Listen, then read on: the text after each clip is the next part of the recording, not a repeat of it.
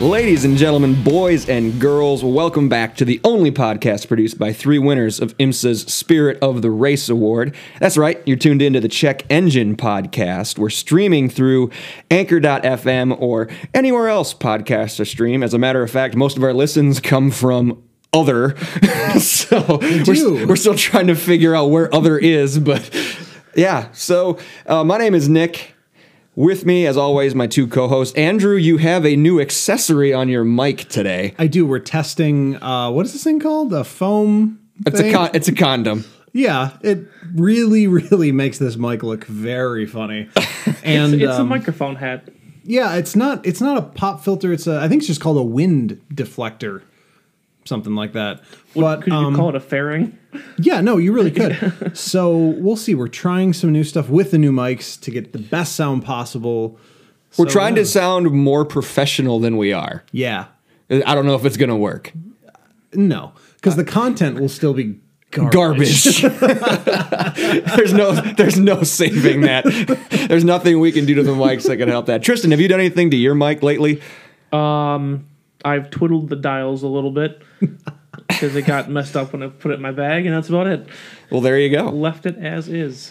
As I mentioned, we aren't pros, but you're all listening anyway, so we thank you for that. We don't want you to just listen. We want you to reach out. We want you to talk with us as well. You can find us at checkenginepodcast.com. We do have our own website. How about that? And we have an email there, inbox at checkenginepodcast.com, or you can find links to all of our socials and everything else. Our blog is there. Links to our episodes are there. Pretty much anything, anywhere you want to go that's CEP related, checkenginepodcast.com is the place to start. Andrew, take us through our topic.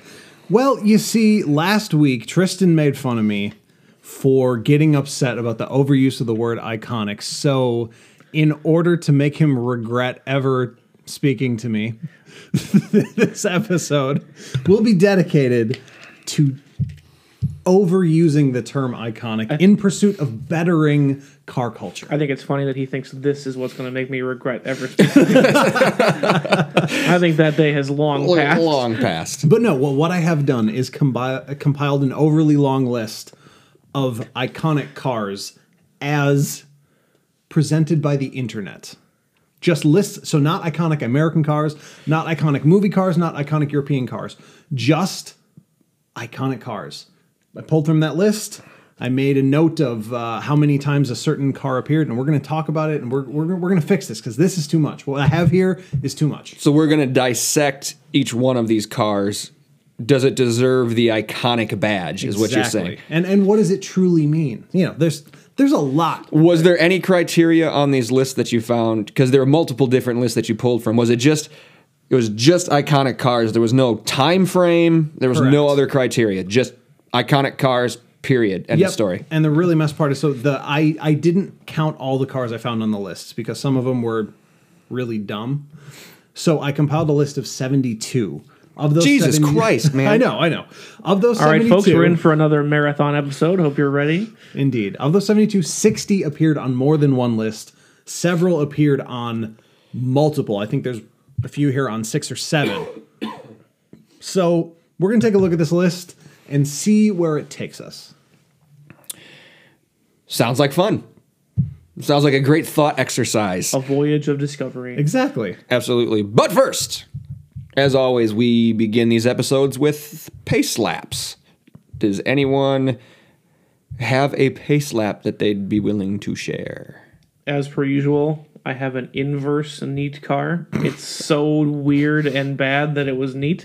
I saw an actual jalopy. Like, Google jalopy. It's like a, old-timey term for a bad car.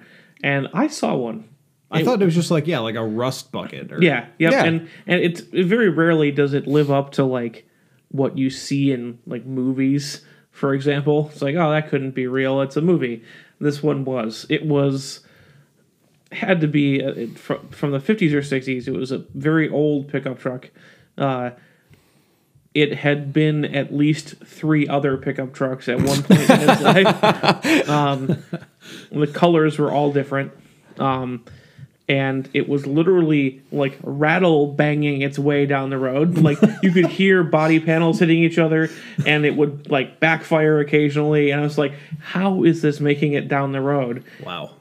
It was on Highway 18. It was going 50 in a 55, so it was probably about all it could do. And it was simply astonishing that this thing was rolling, much less the engine was kind of running, and anybody would be willing to get in it and drive it. I'm assuming the person who was willing to get in it and drive it was like an old farmer. I can't speak to the profession, but he was definitely as older than the truck. Well, there you go then. He just Yeah. loves his truck. Yeah, it was Car culture. It was astonishing to see because these are the kind of things you see like set dressers and prop people make for movies. Yeah. and this just existed At the beginning, like before the aliens attack, like the guys Yeah. growing up on the farm and Yeah. yeah, It's absolutely. like, you don't see them in real life. Do we have any idea what the actual brand of truck was, or is it just too much? It's not my wheelhouse. Mismatching It's not my panel. wheelhouse, and there were no badges, so I don't know. No. Old truck. Yeah. The brand was Old Yes. truck. On the complete other end of the spectrum, has everyone seen the new Bentley Continental GTC? The Yes. convertible Bentley Continental. Yes. Why Purdy. did it take them this long? Yeah. That's what I was going to say is maybe because they didn't know they needed it just as much as I didn't know I wanted it. That's fair. That's really fair because it looks. It never occurred to me to be like, hey, because I've always liked the Continental GT. But it never occurred to me to go, take the top off that and it would be even better. Because I'm usually not a big one for convertibles. Me neither. Yeah. But I'm a hardtop guy. a Coupe guy. grand touring vehicle of this magnitude with a drop top is going to be fantastic and it looks great. It really looks fabulous. It's Yeah. really pretty. Also pretty. I see Andrew just pulled it up. The is it pronounced F8 or Fate, Tristan? I vote that the internet says it's fate. It's the F8. Was it F8 Tributo. Oh yeah, the new car from Ferrari. Oh my god, it looks incredible. Highest horsepower from any normally aspirated Ferrari engine. And it's a V8, and they made 10s and 12s. Yeah. So that's something. I mean, And it looks gorgeous. it really does. It's I don't know what's kind of gotten into Ferrari since the 458, but they've continued along like a design evolution that, and of course, I'm no Ferrari expert, but it seems like this is more focused. They've taken that singular design 458, which I think is trash, and I think this proves it even more that was like the throwaway first draft. But they're on this single line of design for all their vehicles. And this seems like the peak. This has to be the best this Ferrari design can look. Because I don't know how you improve from this. It looks perfect. Yeah, it looks really, really, really good. Yeah, when you go down the whole lineage starting at the 458, 488 to now, You got the This is- Pista in there. You've got this is clearly the best it's been. Oh, man, is it good. It's awesome. Look it up, folks. Ferrari F8 or Fate Tributo. Hey, Nick, I wonder how much the new Corvette's going to look like this.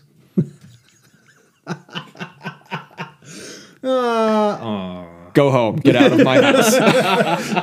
That's what he's going to start doing. Not in this roof. Not in my house. Not into this roof. Yeah. If I have to turn this car around, I I will stop this podcast I will right turn now. this house around. Dude, it could happen any second. I know.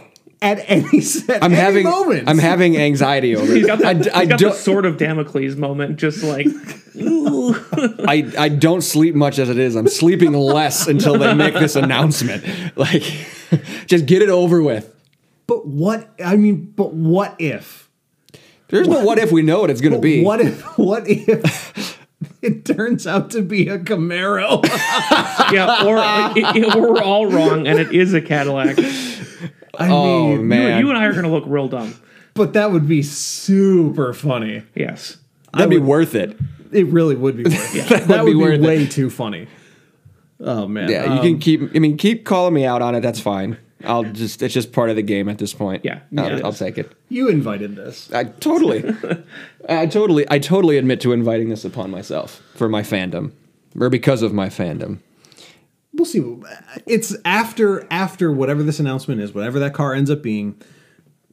That's when it's going to get really interesting, because not only for you but for everyone, because a lot of people think exactly like Nick. We make fun of him because it just sounds really funny, since Tristan and I are all and like, because we know him. Yeah. I mean, I at So- least very rarely make fun of people I don't know. I can't relate. But I know. But it may even be a majority of people, specifically Corvette fans, are exactly aligned with Nick. I would bet that's true. Yeah, I think it is. Just looking at the internet and the Yes. way people are kind of reacting to any news about Corvette. Basically, when you go to the Twitter comments on any news about the Corvette mules, half of the people are saying it's not a Corvette. Still, like it can't be a Corvette, and it's Rubble. yeah, exactly. So that's when it gets really interesting.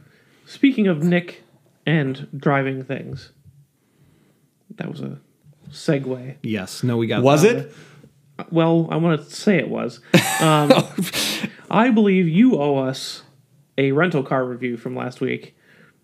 Yeah, we got into the Daytona thing. Daytona review kind of I late. never got my rental car review out of you. True. Yeah. Do you have the drop? My voice recorded You're drop gonna for have to this? do it again. Rental car review. Boop. There you go. All right. Yeah, there you go. So when we were down in Florida, part of our trip, as always, is renting a vehicle. And last year, actually, the vehicle we rented kind of sort of halfway led to my next vehicle purchase, because last year we actually got a Chevy Colorado, and I loved it so much that I went out and, with the help of our viewers or listeners, I bought one. So this time we did not get a pickup truck. This time we received a Nissan Altima. I would have thought you would have gone SUV. It was whatever was on the thing, mid-size Toyota or equivalent, whatever Sure. it was, and we got assigned a Nissan Altima. We'll start with the interior to get it out of the way. The interior was cheap, and the interior was crap. Oh yeah, Nissan makes, Because Nissan. Yes, they make because terrible interiors. Yes. because Nissan. But besides one faulty sensor, which I'll get to in a second, that was like the only real negative piece of this car. Nissan's mechanically and in the way they drive and the way they respond to your input. We didn't do it wasn't like a full-on road trip like you did, so we don't have like 18 hours to try different settings and all this kind of stuff. Like, we drove from the airport basically to racetracks, and most of it was in heavy traffic. It was a lot of stop and go. I mean, everyone floods. I mean, Disney won coming into Orlando, and then add on top of that the race weekend. Like, there wasn't a lot of open road that we really got to test anything on. But anytime we did get some space, I guess you can call it, to at least try to get over 45 or 50, the car was amazingly responsive on throttle input. Steering input was... I actually told my dad, I don't know if I'm just used to SUVs and trucks being lazy, but the steering was so tight on it that in parking lots, I felt like there was no power steering. I'm like, Dad, is this steering wheel tight to you? What's going on? It was just it was a new sensation from what I drive on a daily basis. We had one of the... And my dad and I were intentionally trying to get this thing to trip because we couldn't find a pattern, but the front collision sensor wasn't working properly. So it would just go off at random points and say there's this loud beep in the car, and then it would say I forget what the message was. Obstructed sensor cannot, some error message kept popping up, and we're like, okay, we're gonna try to figure this out. just because the beep was annoying us and we didn't know how to shut it off. So we were trying to figure out what made it go off so we could at least avoid doing that. And it was completely random shit. Like there was no, like we tried stopping incredibly close to somebody. We tried stopping way far back. We tried like pulling out to pass someone almost like a bump draft when we got like right on their bumper and then like whipped across a lane really quick to see if that would set it off. Like, meanwhile, everybody in Florida is cursing them. Yeah, we were driving like Maniac and Ultima. yeah, we were driving like total dicks trying to figure out what was making the sensor go off, and we couldn't figure it out. It seemed completely random. I can actually tell you about that. Yeah. Because I wrote about it in my blog that just came out, on the day we're recording this. It probably has the same. It's probably a level 2, just like Level 2 just AV. like my wife's Kona. So those front collision sensors don't work when they fucking feel like it. Right. That's what it seemed like. So don't no, work. genuinely, this is the absolute truth. So my wife was having the same problem just after she got her car. We actually called the dealership because it was going off. The front collision sensors were turning off all the time. That is how they work. They turn off when there's too much traffic. They turn off when there's not enough traffic, when it's too dark, when it's too bright, when it's dirty, when it's foggy, when it rains, when it snows, when it sleets, or not. or none. Which, to be fair, from an implementation of technology standpoint, makes total sense. Because these Yes. are collision detectors that are going to apply the brakes for you. Exactly. And you don't want them to do that whenever they want. You want them to do that when they're supposed to, or not. Yes. You're exactly right. It's far Because you better. don't want to be just cruising along And then have the nothing's brakes happening, lock and have up the on brakes you. apply, which so I get why, but it also means that they're utterly useless. Well, just on the near side of it. But yeah, you're exactly right. And I didn't put that in my blog, which is probably, somewhat at least dishonest, because I do understand that as someone in technology, whenever there's an error in reading that sensor data, you want that sensor to turn itself off and not take any action Yes. Right. for a period of time until it can reset. Fail off. Yeah, exactly. Yes. So, I mean, If we could at least found a way to mute it. Like, I don't care about the message showing up on the screen, but the beep would just come out of nowhere, and it would... so is that one like continuous? No, it would just be beep! And then we're like, what was this? And we'd look at the dash, we'd look at all the gauges, and then, oh, there's that error message. Like, the first couple times, like, it got us, like, Yep. coming out of the Got it. airport. And then, by the second... third day of the trip, it was oh, Jesus Christ. Again. No, I mean, I have no way to tell if that's normal, but Right. It was just annoying. And it at the very least seems to be a standard occurrence for that kind of sensor. mechanically, I would give the car probably maybe a B plus rating. Like it wasn't a terrible mechanical machine at all. I is think good. I think the interior was like a D at best. Yeah. Like they were Feel bad. like they looked like they just went into the bucket of Legos and just stuck buttons. Are they places. still doing that chunky 3-spoke steering wheel in Nissans? Because I definitely saw it. I believe it was, yeah. Yeah, it just the interior was just bad, and then the sensor going off didn't help with just the overall pleasure of driving in it. But hey, it's a rental, right? What are you gonna do? You drive it and you review it. Yeah, exactly. Which is what I just did. Would I own one? If we can figure out a way to turn that sensor off, maybe. I'm sure that's, well, you know what?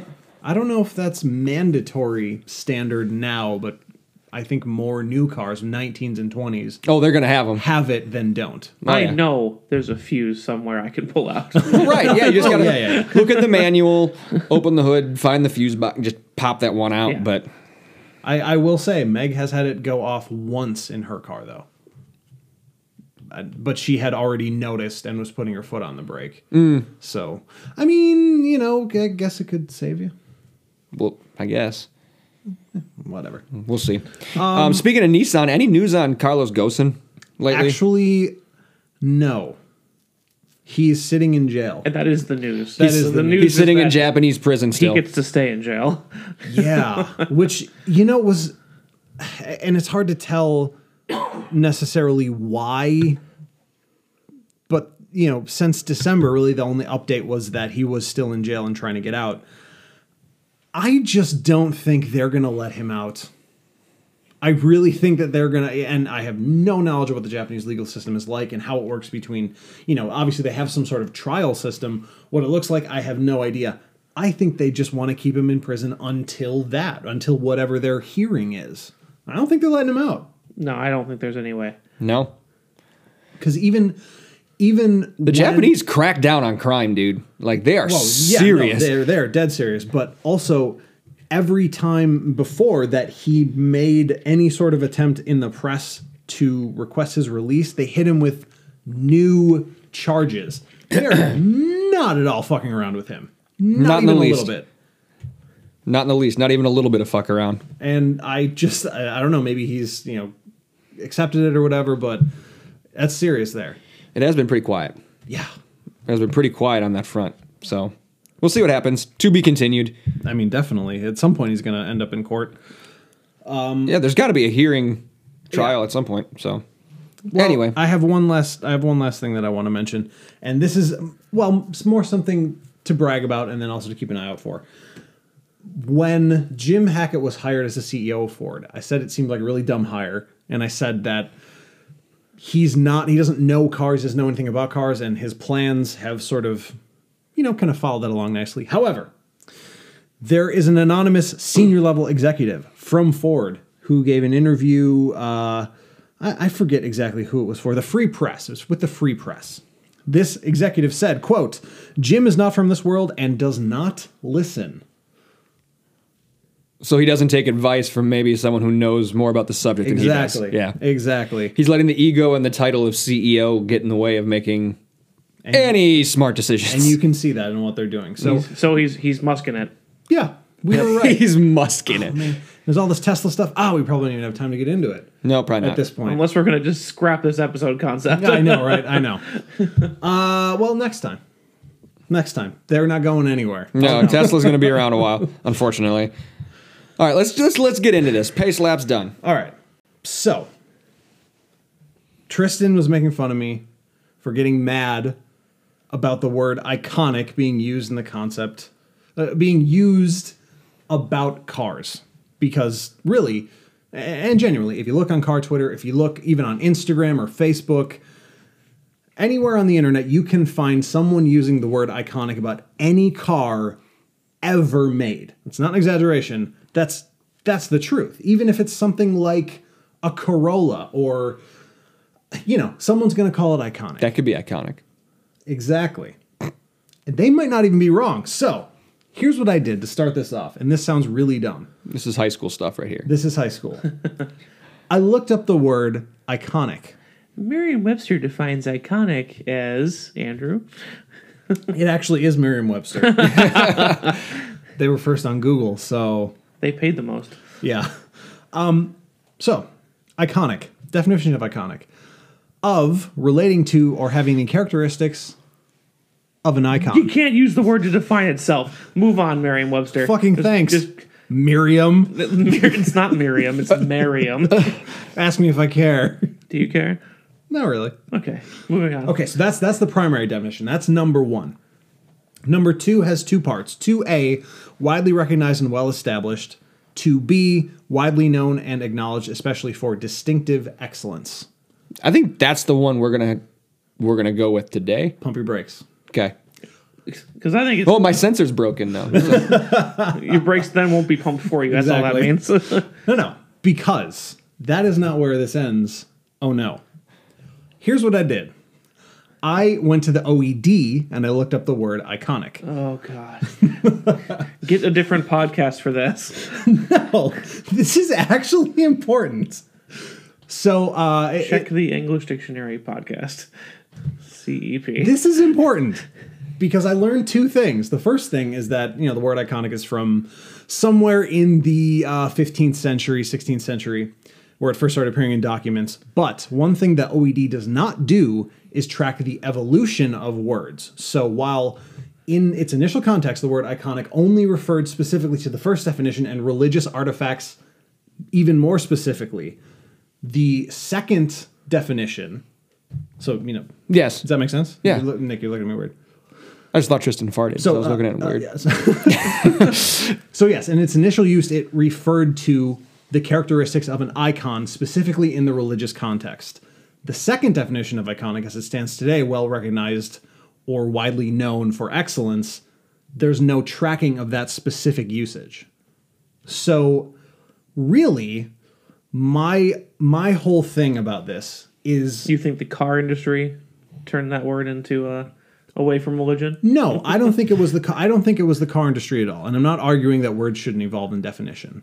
What I'm saying is overuse of the word iconic intentionally or unintentionally created a secondary definition for the word. It should, by all rights, just be referring to an icon, not in the religious sense, but in the sense of a piece, or in this case, a car that is representative of more than itself, is representative of the higher quality, the higher standards. Sure. Instead, it's become just something that's well known, for lack of a better teardown of that first definition that you gave.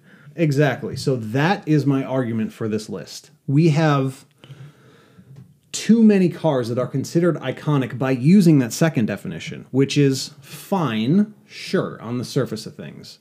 But as we look at some of the cars on this list that I put together, to me, they automatically sort themselves into two groups: iconic and cars that people like. It kind of happens on its own because this list is all over the place. And I really mean all over the place. So I don't really know the best way to start. What's the first...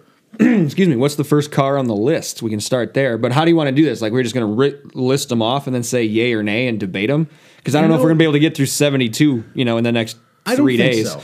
I think Next week and a half. I think what I'm going to do, we'll start this way.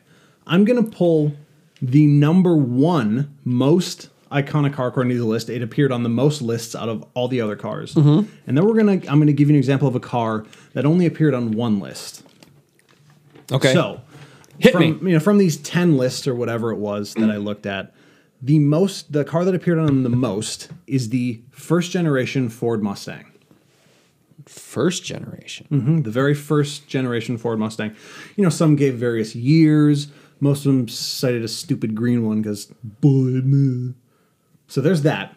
First generation Mustang versus Acura Legend. Does anyone even know what an Acura Legend is? I've never heard of that. Nope. It's the car that came out before the Honda Accord.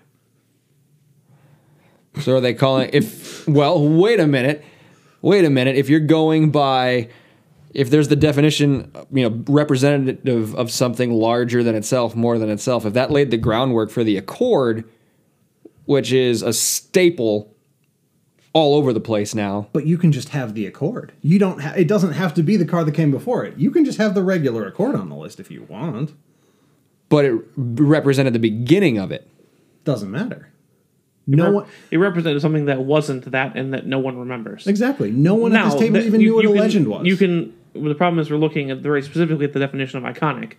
If you're talking about like transformational or somehow important or underrated because they did all this stuff for the car industry, sure, maybe, but it isn't an icon. Exactly, and that's another thing. Cars that are not iconic aren't garbage.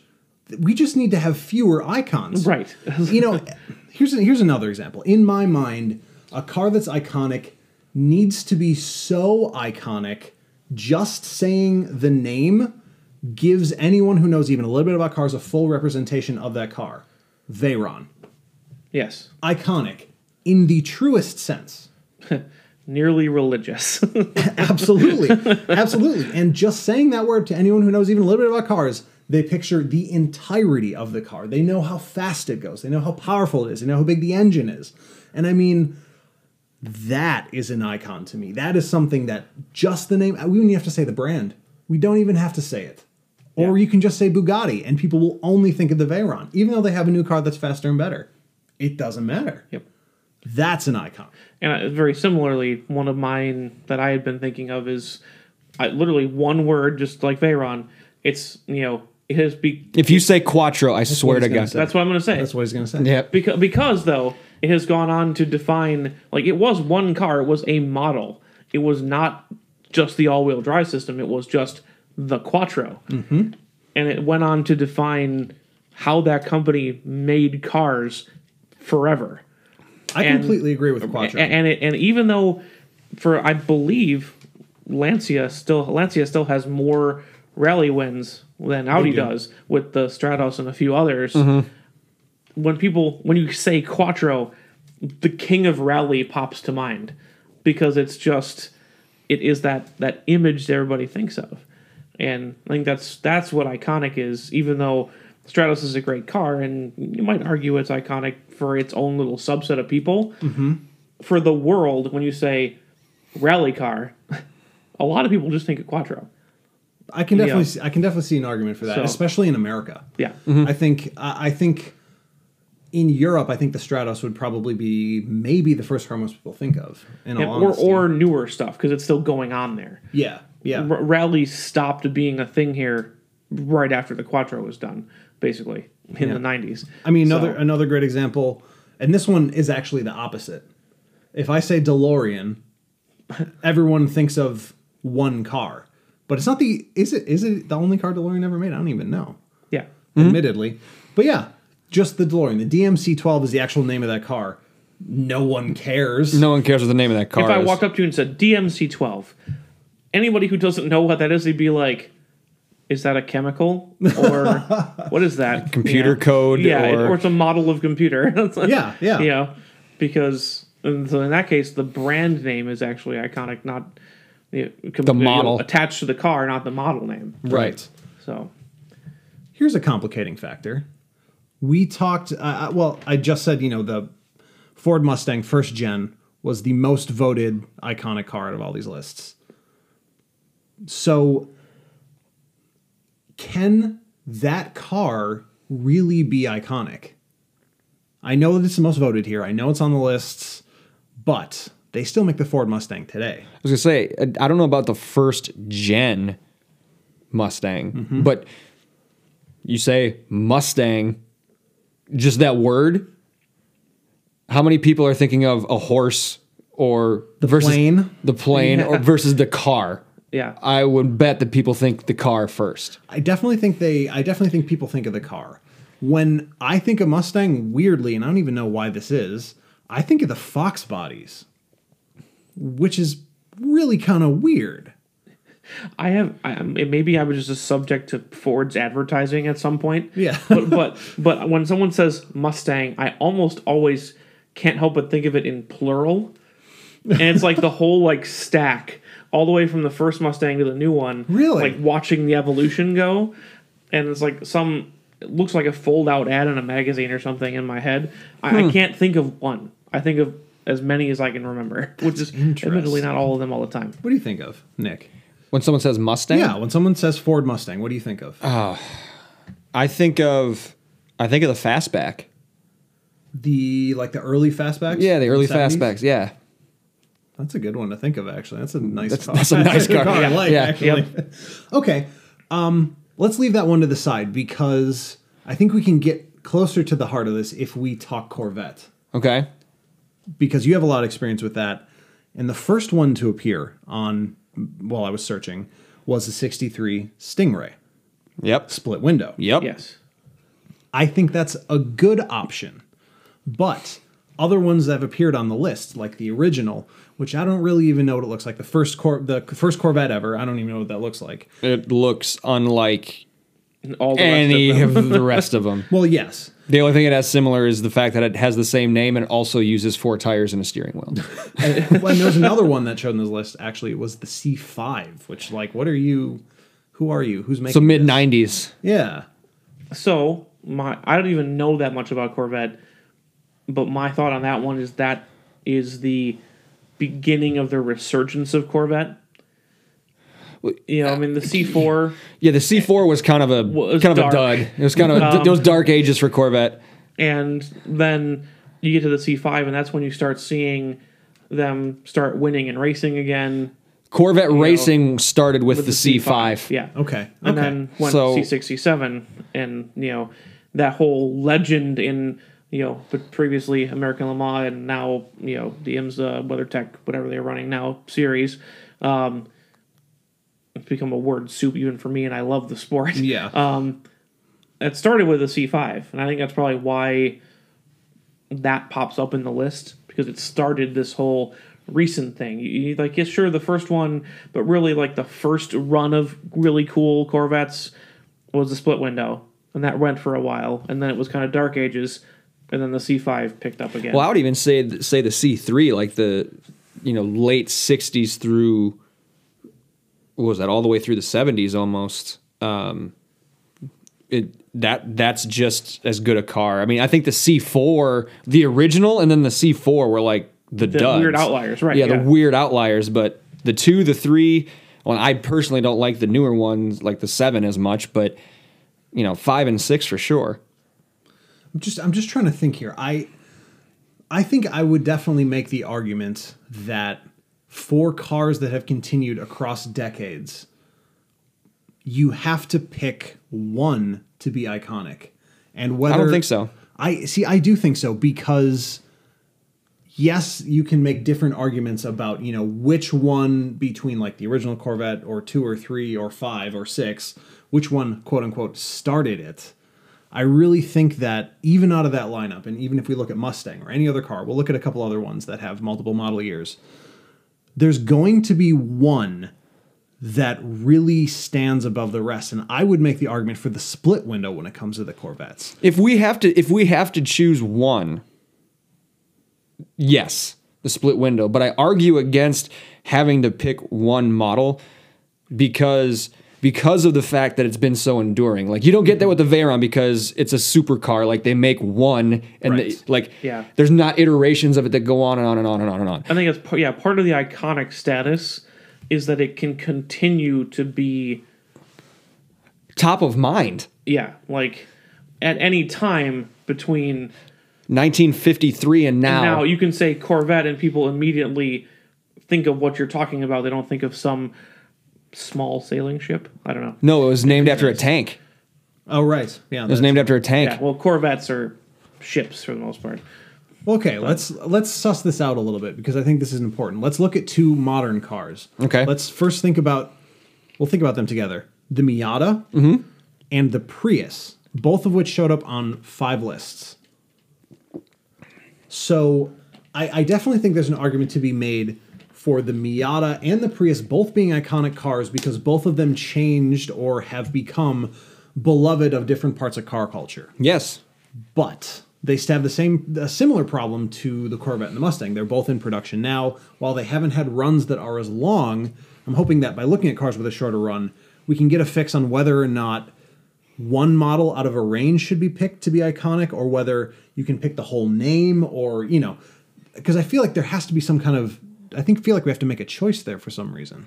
Like between the Miata or the Prius? No. Between whether or not a car's name, a whole range can be iconic, or whether it's one model out of that range that has sort of jumped the car up. I think I'm always... Go ahead, sorry. I think that it seems like a cop-out answer, but I think how you have to make that decision is there actually one that had a larger impact than the others? Like, there are some, like the Miata had an impact, and it continues to have the same impact today. So I think even though it was at 20th anniversary, Yes. Yeah. with that special one that I want very, very badly, but it still is the same thing, for the Miata. It's, a small, relatively inexpensive, hitting way above its weight sports car that has become everything from, the local club going out for their 35-mile-an-hour cruise to people like Josh tearing it up in them, and, spec Miata. More all that kind Miatas of are stuff. raced than any other car in the world. Right. So I mean, it's everything in quite the package, and that's the impact that the Miata has had. Sure. Not just the new one, not just the old one. Now you can argue like, okay, does the new one, does the new one have the highest impact because it's technically the highest performing, or does the oldest one have it because it's the one that kicked it off? But really, it's like when you take the conceit that it had to start somewhere, and you look that it kind of continues to do the same thing over the course of its life, for like the Miata, I say you have to go with just that name. I think that's good. I like that. I agree. Now I'm gonna add another point to this. So distracted by him farting over there. Jesus. The door is closed in this room as we record too, and the fan is not on. That's all right. You guys will live. Anyway, where was I? Right. You're not professionals. Thank you, Nick. You have to look at the entire run of the car, no matter how long it is, whether it's a 50-year run, a 20-year run, because cars like that, they add so much to car culture. There's almost their own subculture around those, whether it's a Corvette. Definitely. For Miata, in some cases, maybe more than half of the cases, a lot of these are the standard in their class. This is what other manufacturers are trying to attain, right? Mm-hmm. You hear about Ferrari killers. You hear about, can anybody, compete with the WRX? Can it, like they define and set a standard for a category and a culture. Yeah. So it doesn't matter if it's a C2 or a C5. Like it's still a Corvette. It's still they're in the same category. You can put the Mustang, even though I'm a GM, you can put the Mustang right up there too. Like they are they set this standard for what others are trying to achieve in that space, and the Miata is doing the same thing. And it's got to be the whole run. Yeah, whereas I think comparing the two, the Prius wasn't even the first one.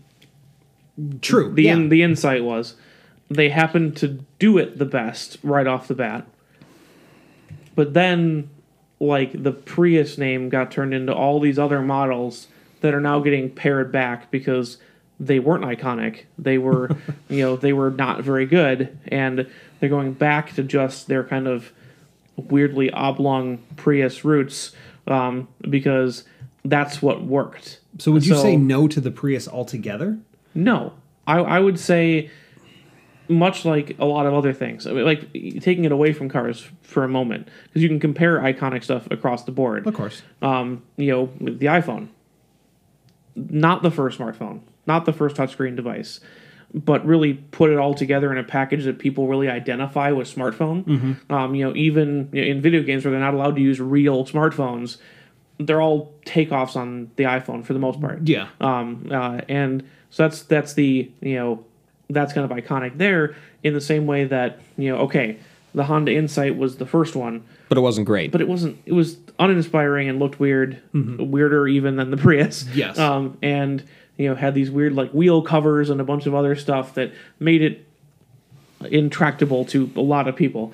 But then Toyota comes along and says, well, it's got some features. It's got low drag design and little low rolling resistance wheels and tires, but really it's mostly just a car. You get it and you drive it, it's not a big deal, but it gets all this all these great benefits. And they're the ones that really sold it. So I would say that first Prius kicked off the avalanche, and that's why it's iconic. Totally agree. But then it kind of fell off down the line. Yes. And therefore when you talk about the Prius, I'd say first generation Prius is an important qualifier when you say the Prius is iconic.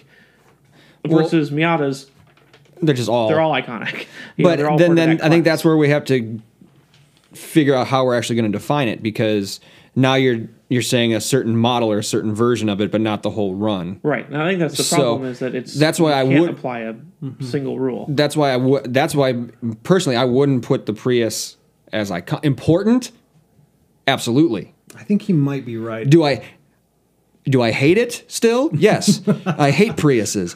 But that doesn't mean I don't respect what they've done for this movement towards cleaner, more efficient driving, and it's been sustainable. Yes.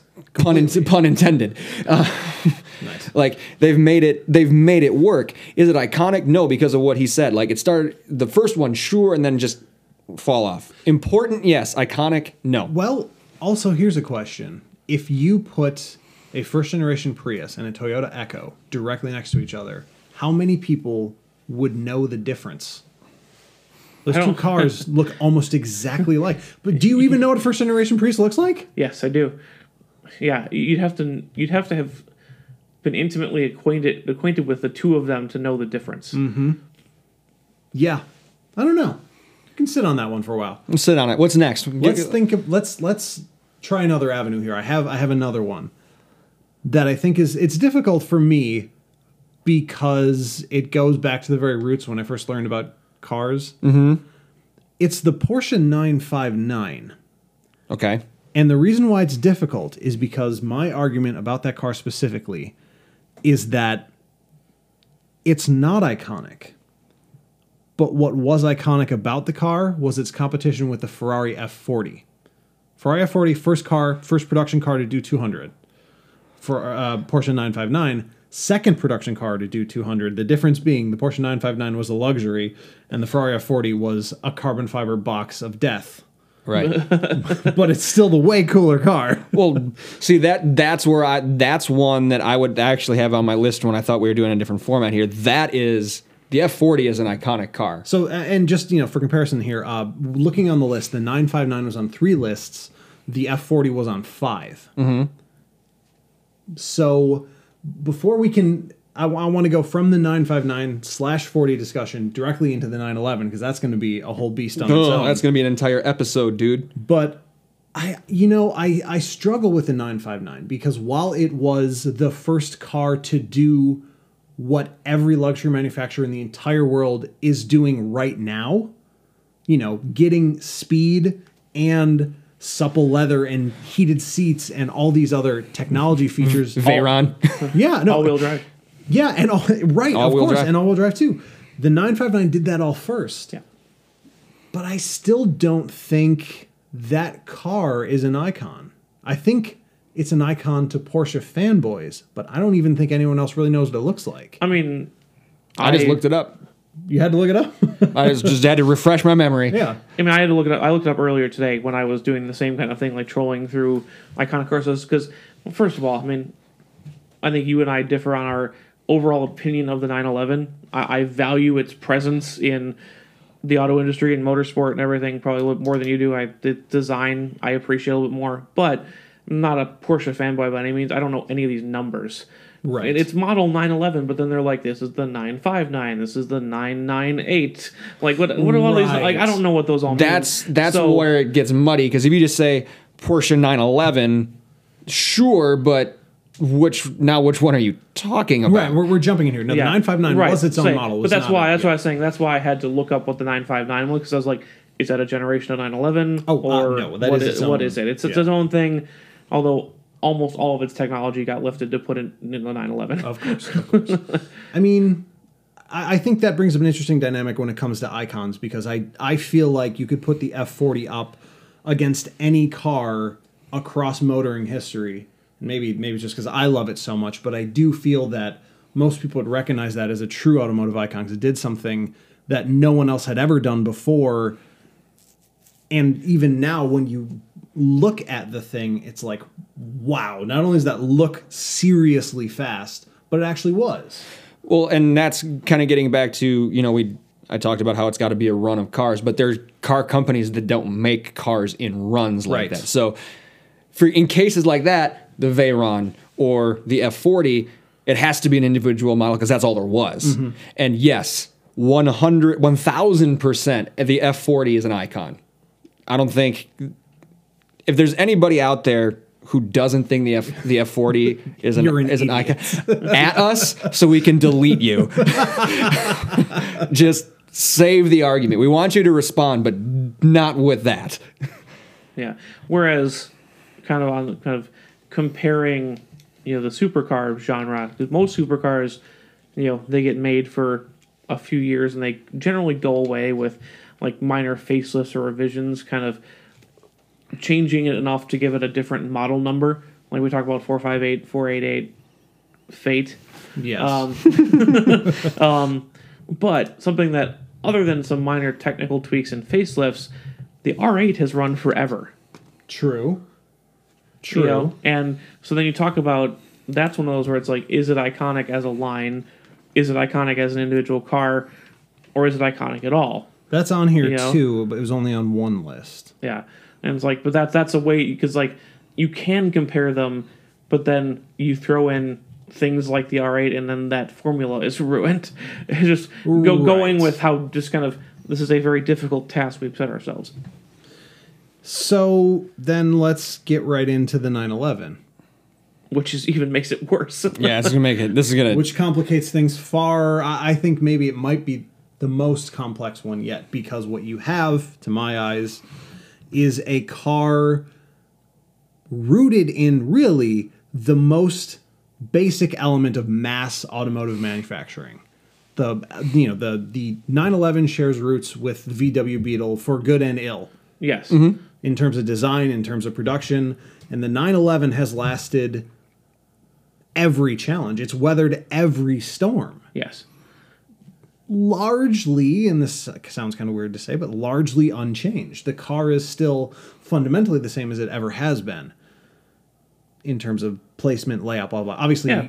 they power get bigger. plant differences, changes Right, in all size. Yeah, this and absolutely. that. But yeah. So, on that merit alone, it has to be an icon. Yeah, I think it's one of the. I think, because as much as I'm not a Porsche fanboy, I think there are better options out there for people who want to even drive cars. Right. But I think part of why Porsche is so popular is because it is what people think of. Yeah. They get that C-suite corner office, and boom, I'm going to buy my 911 because that's what's done. That's the done thing because it's such an icon. You think- Middle management is BMW. Upper management is the Oh, 911. yeah. Or nowadays, for whatever reason, the Panamera. Well, yeah, you got to gotta- move that family around. I was gonna say you got the kids. Buy another car. I always prefer the Jeremy Clarkson argument. When Hammond had the 911 and he had the R8s. Yeah. Hammond said, I took the kids to school and work this morning, and Clarkson said, I didn't. Who's the daddy now? I mean, that really made me laugh. But I think that when you say sports car, for a lot of people, and even me, if you were to like surprise me on the street and risk me panicking and doing something untoward. Hey, Tristan, sports car. If you were like to pop around a corner and go, sports car, I'd be like, 911. And, Honestly, yeah, that's Yeah. and I that think might be your first That's step. kind of like Yeah. the litmus test for icon. as That's a good point. as Can I surprise you into an answer? And that answer is what the icon is. as a platform. I don't think there is anything that's more ingrained in car culture You than can say iconic. It's cool. than the 911. But so the platform, yes, iconic, but it's just now they've got the 912 and the 998 and the 996. 996 and the And even GT2 and the GT3 and the G. It's like, even within that, you like- get the 911 Turbo, the Targa, and the 4S, And there's I and thought the there was 4S another one Turbo, too. and the Targa 4S Something starts with a C, right? There's a C one. Cabriolet. Yeah. cabriolet convertible. Like, Yeah, it's the 911 isn't one thing, There's Mad 911. and that's the problem. Although, maybe we're looking at this the wrong way. Maybe that is also a qualifier for a car that's iconic. So 911 can be so many different things, so many different models, lasted the as a test of time. platform. But you can still say it's a 911. People know what you're talking about, minus any particular detail to Trim your, pieces. to your 911. Yes. So maybe that's another argument for. I'm trying to think of another car that has the same quality. Oh, Volkswagen GTI. Yes. Yeah. The same basic layout, same basic recipe, decently fast engine, nice suspension, good shifter in the middle, 4 doors. And a big old space in the back to carry a small refrigerator. Exactly. I mean, yeah. Don't carry a refrigerator in your GTI. It'll break the refrigerator in the car. Don't do that. But you could. You could. Yeah. We don't recommend it, but you Yeah. could. So maybe we're looking at that the wrong way a little bit. Maybe if you can take the basic recipe for a car like that, and you know, same with the 911 GTI, if you put a little car together, a little hot hatchback together, you're making a GTI competitor whether or not you want to. If you put a engine in the rear of your car, you're making a 911 competitor whether or not you actually want to. If you're super not lucky, doesn't matter where you put the engine, you're still making a 911 fighter. Yeah, Yeah. like every sports car. Every sports car. Which is, I think that's kind of, I was kind of quiet under my breath. I don't know if anybody heard me earlier, but I think that's it's the reluctance to try to fight the 911 that actually spawned this auto industry term, the Boxster fighter. Because nobody's putting their engines in the back. No. So you can't really compare them. But everybody always says, you know, it's like the TT Boxer fighter, that weird thing Lexus made for a while. Yeah. Boxer fighter. You Yeah. know, like, I think it's something that people shy away from trying to compare it to the 911 because nothing really is. And that can also, I think that also speaks to what's iconic. It's the whole iconic thing is this weird game of left and right. Yeah. You know, it's like if you're comparing everything you make against it, it's iconic. Or if you can't compare anything you make against it, it's also iconic. Yeah. Okay. It's weird though. So here's two more that I think are interesting, and they're both very similar. The first one is the Acura NSX, and the second one is the Ford GT/40. So both of these cars have existed more or less throughout history. How far back does the NSX go? 90s. Okay, the GT40 was 60s. Correct. I'm just saying. But they also took it away for like 30 years. Right, but there have now been two generations at least. There's an of old both of one these and a new cars. one for these cars. Correct. But and then, you know, there's the whole thing where, you know, the new Ford GT is just the GT, and that one that they produced in the early 2000s was that just the GT as well? It was. The Ford GT. So they're all the same car to me. They're you know, the Ford GT and the Ford GT40, they have the same design language. They have, you know, they're the same car. Well, the GT40 wasn't even a street car. It was just a race car. right. So But that's... they're both aiming for the same thing, I think. Well, I put the GT40 on my list as an iconic car. But not the GT. Not the GT. Do you think that the two are notably different? One's a race car and one's a road car. Well, the new Ford GT is a race car. Well, they're both. Yeah, that one's both. So, I mean, okay, so then let's just look at we'll take the NSX out of it for now. Let's just look at the GT versus or including the GT40. In my mind, the intention is that those three cars, the Ford GT40, the Ford GT of the early 2000s, and the Ford GT of now the late thousands. 10,000. You can just say of today. Yeah, okay, of today, are focused and aimed at being the same thing, even though they didn't race the GT of the early 2000s, but that was... Actually, they did. They did? Yes. Oh, cool. Then they did. Hey, Yes. my argument's even better. I feel that those are functionally in Ford's lineup and in their place in history, as, you know, air quotes, history, the same car. What do you think? I think especially the first one and the newest one. I don't know what the middle one was, but I do think it's, you know, Ford's honest attempt at making a race car, and they have to homologate it because those GT40s drive around. They're not just race cars; they exist. Right. You can see them. I saw one at Target like 5 years ago and almost Really? lost my mind. Yeah. So Must have they been And you Like- didn't bring that up on Neat Car News ever. yeah, You didn't think to- 5 years ago when we were doing this podcast. We don't date it. So He's been bringing lies this whole time. He didn't see those cars. So they make some to homologate them. And if you're Ford this time around, they don't even make you homologate them before they let you race them. Right. You know, I think the middle generation GT was built. Was it some kind of anniversary or something like just symbolic. I actually think it was So- an anniversary, so- and also they were eh. intentionally building it to be the fastest car in the world, and it was that for yes, like a week. yeah, until because the that's how Veyron this came out. that's how this works. Yeah. But the first one and the most recent one were Ford's attempt to build a race car that they had to put on the street, so they did. And they went out to prove that they could make, a high-class race car. And they did. And I think that's why they're so similar. But I don't find the new one as iconic as the original one. I think I definitely agree with that. And I think it's because it's contrived. I feel like the first time through, it was, the Ford family, like, I am tired of getting, our faces punched in by Ferrari. We need to do something about this.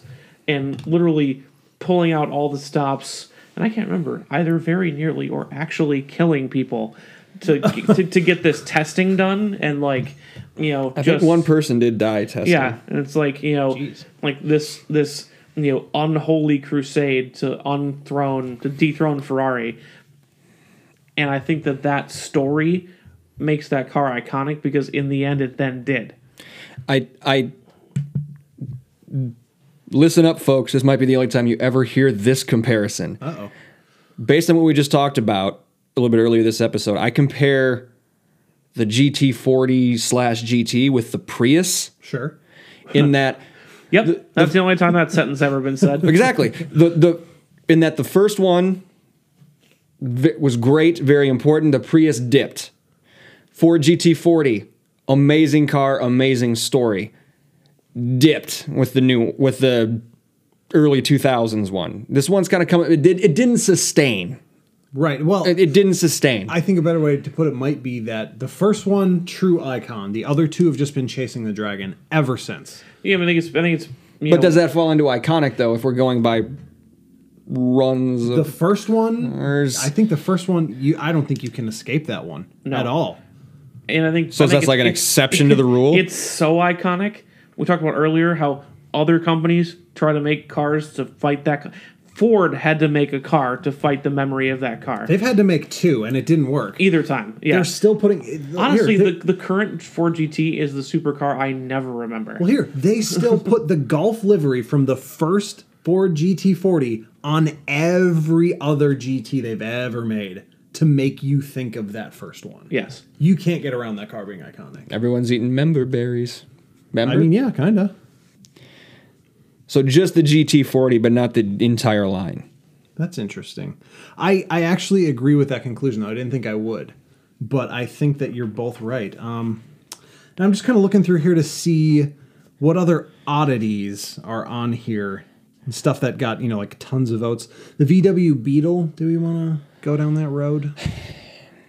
I think it was one of the... Reluctantly, yeah. because when you look at... Because you're talking about, like, all these, like, Duesenbergs and all those other things earlier when we were kind of discussing, it's like, things they're never going to make on this list. Mm-hmm. Even stuff like the Ford Model T, okay, great. It's kind of started cars and it brought a lot of the production around, but, literally, for better or worse, propaganda from a fascist regime or not, the Volkswagen is the people's car. Yes. Because it was designed to be a car that would mobilize entire countries. And it did, and it still does. And it mobilized more than just its parent country. Right. It mobilized Mexico and gonna say all of- large swaths of Eastern Europe. Yeah, and all South America. And, Yeah, a good portion of the United States in the 60s and 70s. Oh, the entire West Coast. Yeah, I mean, so, If No, genuinely. if you lived west of Salt Lake City for a time, you drove a Beetle. even if you didn't own it, your friend did and you drove it. Right. Yeah, Right. so I think it's something that when you talk about the icon of kind of commoditized cars, I think the auto industry almost started with the Volkswagen because it was so, even though America was buying cars,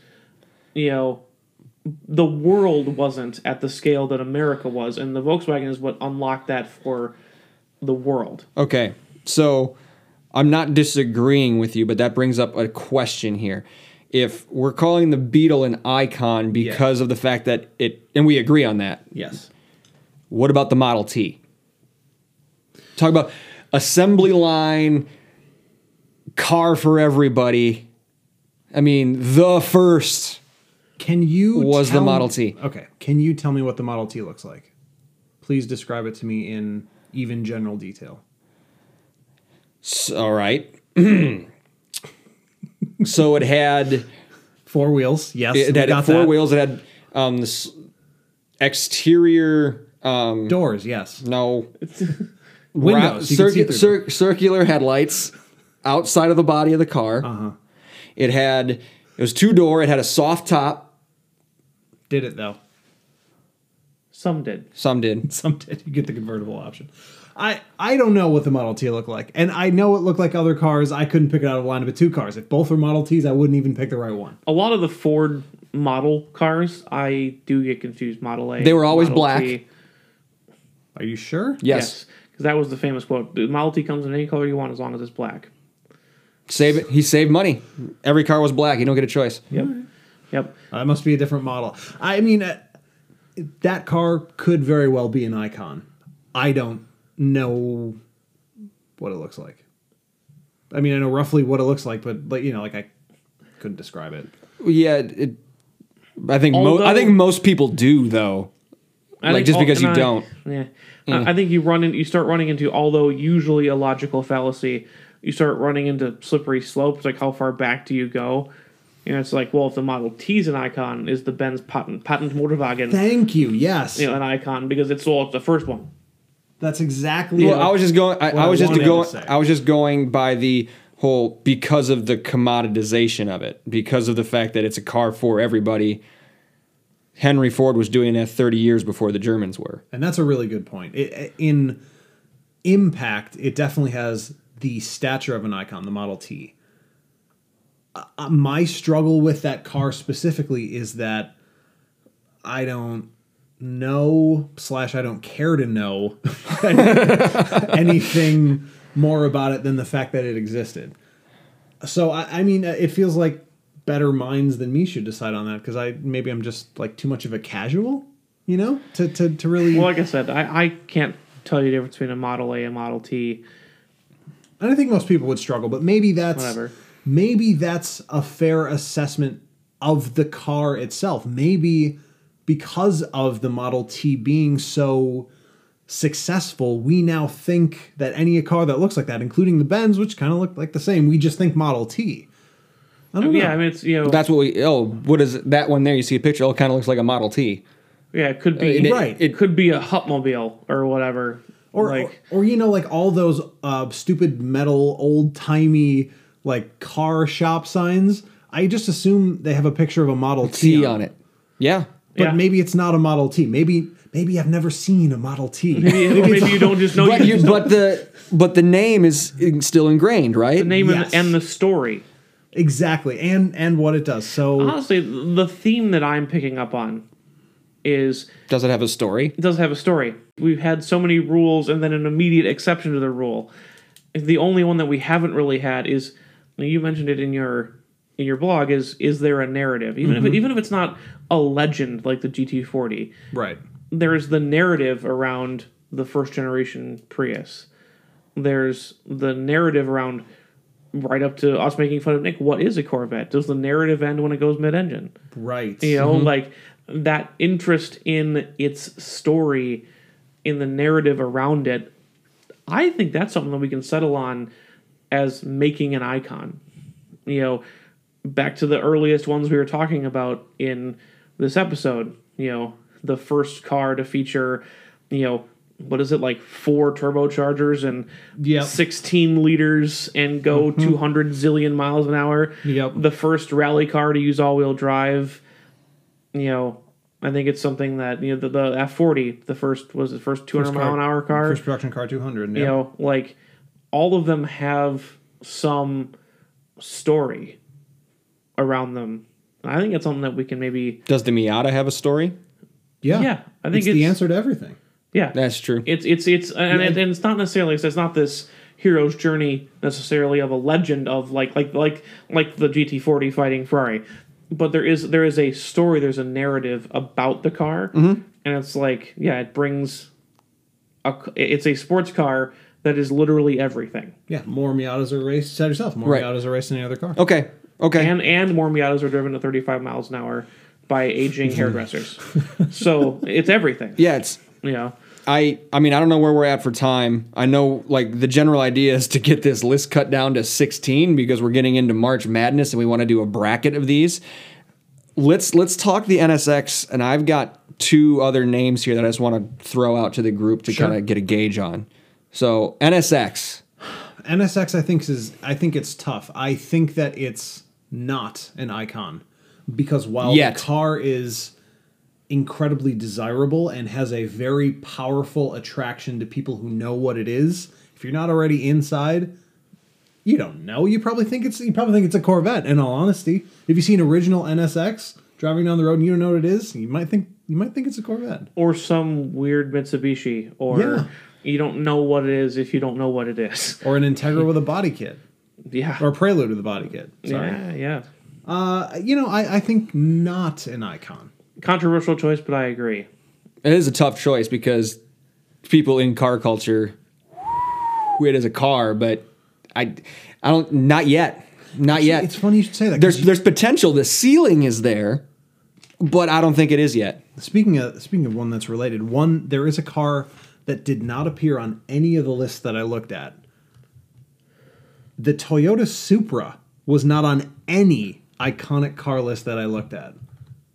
Because they all saw the new one. No. These lists were from, they were from, like the last decade. Yeah, but I they know. were all from, 12, 13, whatever.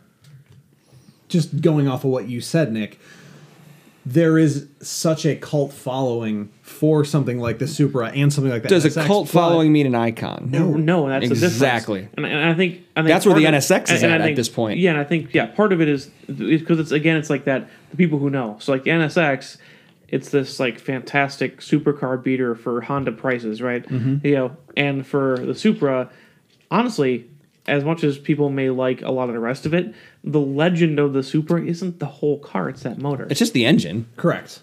So I think that's The part of 2J, whatever the designation on it was, but I think that's part of why it doesn't fall into that iconic status, is because it's people just tear the engine out and want to put it in everything because that's it's the engine, not the car. Well, also one day I will write my article about why the Supra started Lexus, but that's an aside. It is. That's a conspiracy theory.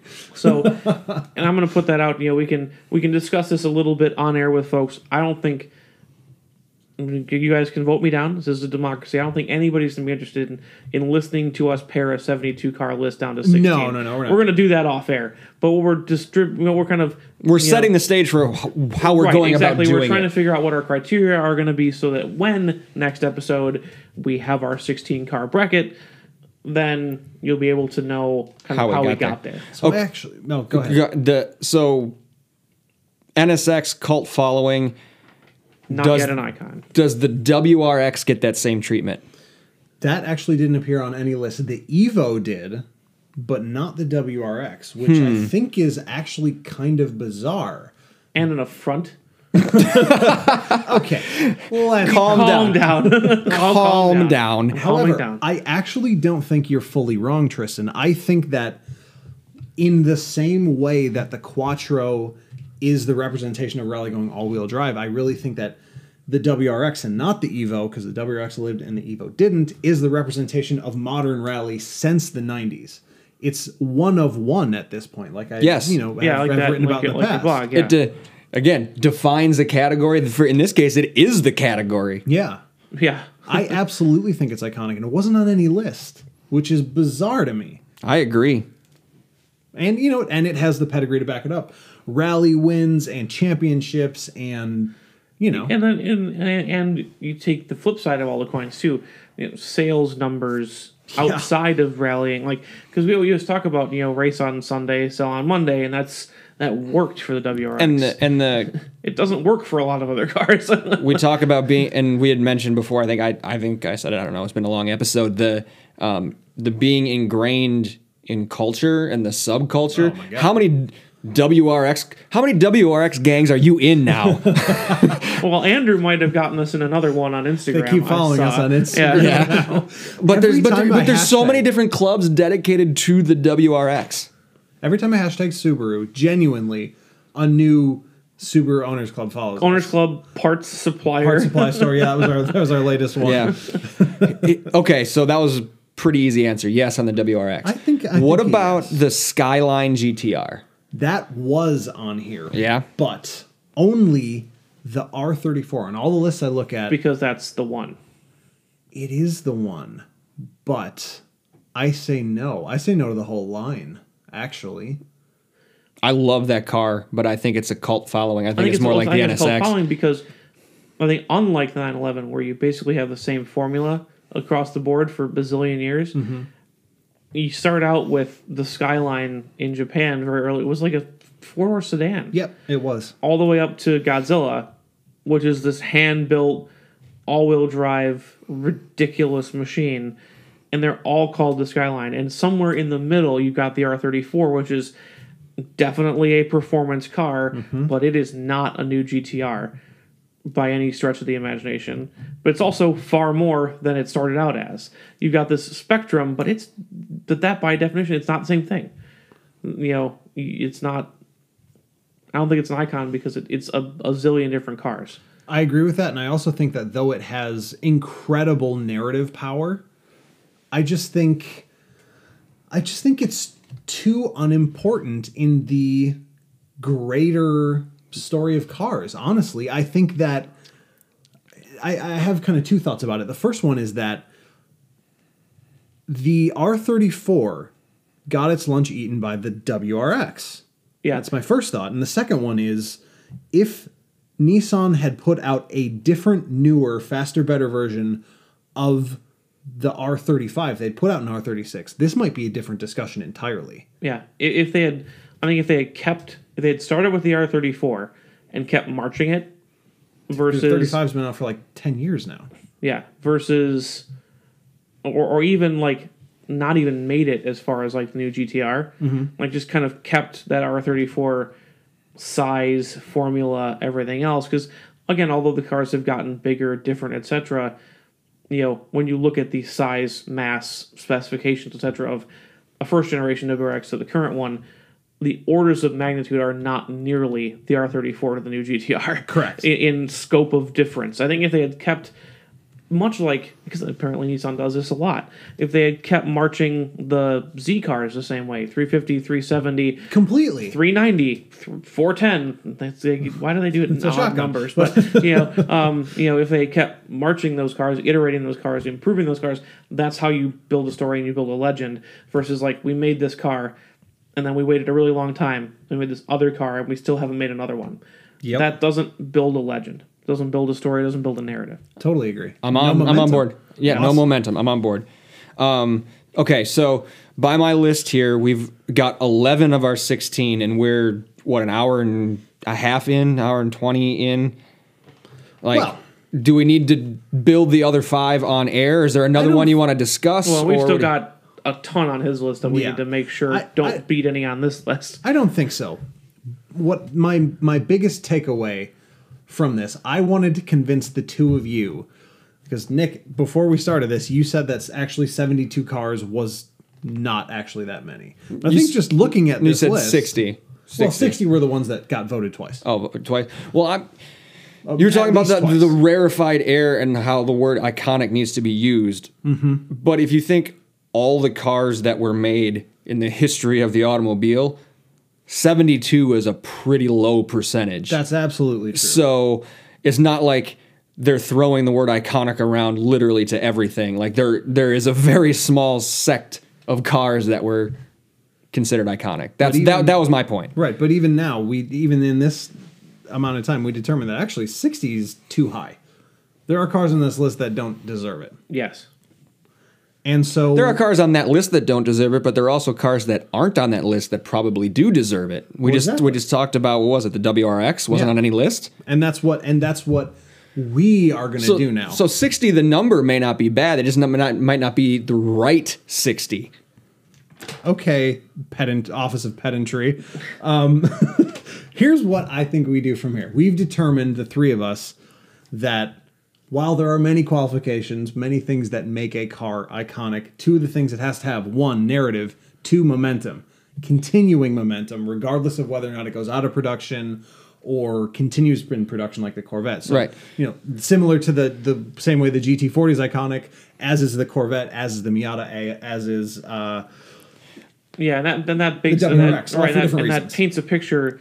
The main thing is it enduring, whether it's continuous production or, for example, Just mind share. like Ford can't get away from the Gulf livery because the GT40 is such a present part. When you say Ford GT, 70% of your brain is thinking about the GT40, 30% of it is thinking about the new one. Yes. You know, that kind of thing.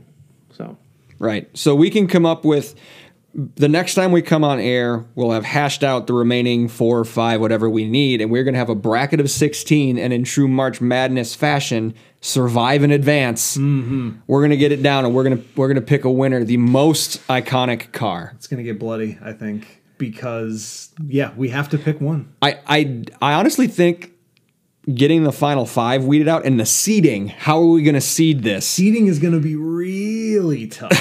That's going to be the toughest part. Well, my initial proposal is actually that each of us get a 4 spot on the bracket. And then we have an open bracket that we think probably the should-bes. For example, I don't think any of the three of us is picking the Model T. The Model T should be in this bracket. You know Right, what so I it's mean? a 16 seed. It's one of the lower seeds. Exactly. Exactly. So, Like, that's an easy seed. yeah. I think this is going to be really fun. I'm really looking forward to finding the most iconic car of all time, and that will be inarguable. We will use whatever car we vote as the silhouette of note for the rest of time. This is inarguable. Well, yeah, whatever we say goes. Exactly. So, yeah. God, I hope it's nothing ugly. That all matters. Folks, if you want to add to the list, if you have a candidate that we didn't mention, or that you might have looked at the same list that Andrew did and said, hey, what about this? Reach out to us. Let us know. We're on social. Go to checkenginepodcast.com, inbox at checkenginepodcast. Tell us what you think should be in our iconic car bracket. Please, yeah. I 72 is a big list, but I want more. I want this. We want more to sift through. More to work with. I really do. All right. Anything else before we wrap up, before we start getting into thank yous? I don't think so. I mean, off air, obviously, we're gonna go through a few more of these, and man, I'm really looking forward to this. Actually, This is going to be fun. Yeah. But this is going to be 2 marathon episodes in a row for the We folks. might want to make the next one 3. So, make it total of 3. We'll see. so let's give everybody a break. Let's get into our thank yous before we cut out of here. Andrew, who are you thanking? I mean, I just want to thank people who passionately love cars, even if I hate them. Maybe especially if I hate them, because I would never ever force myself to think about a 911, but I think I pretty convincingly defended it tonight. So I like the mental exercise. I would like to thank Wikipedia. I think you've thanked Wikipedia before. I need to do it again. It's worth it because I told you in person earlier today that I was like, I don't know if my depth of car knowledge is nearly enough to do this episode, because then like you, Andrew, I came to cars late and my scope of interest is narrow. So I can talk about what I can talk about, and other than that, it requires a fair amount of research, and it's worth thanking Wikipedia and the internet. Yeah, because otherwise we probably wouldn't have a podcast. Without Wikipedia, definitely not. No, definitely not. Nick would have a podcast. Oh yeah, we he'd be fine. wouldn't. He'd be fine. I would like to thank the company that made Andrew's microphone condom. Because it makes my microphone look like a penis. And look, everybody just needs to remember to practice safe podcasting. That's all. That's all we have to say. And as always, we have to thank the listeners for tuning in. Even if we suck, you guys are awesome. Reach out to us. We're on social. We're on Facebook at Check Engine Podcast. Andrew, we're on Twitter, aren't we? Yeah, at Check Engine Pod.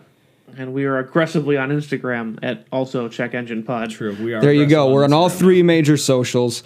If you're really into what we're doing, we also have support pages. Please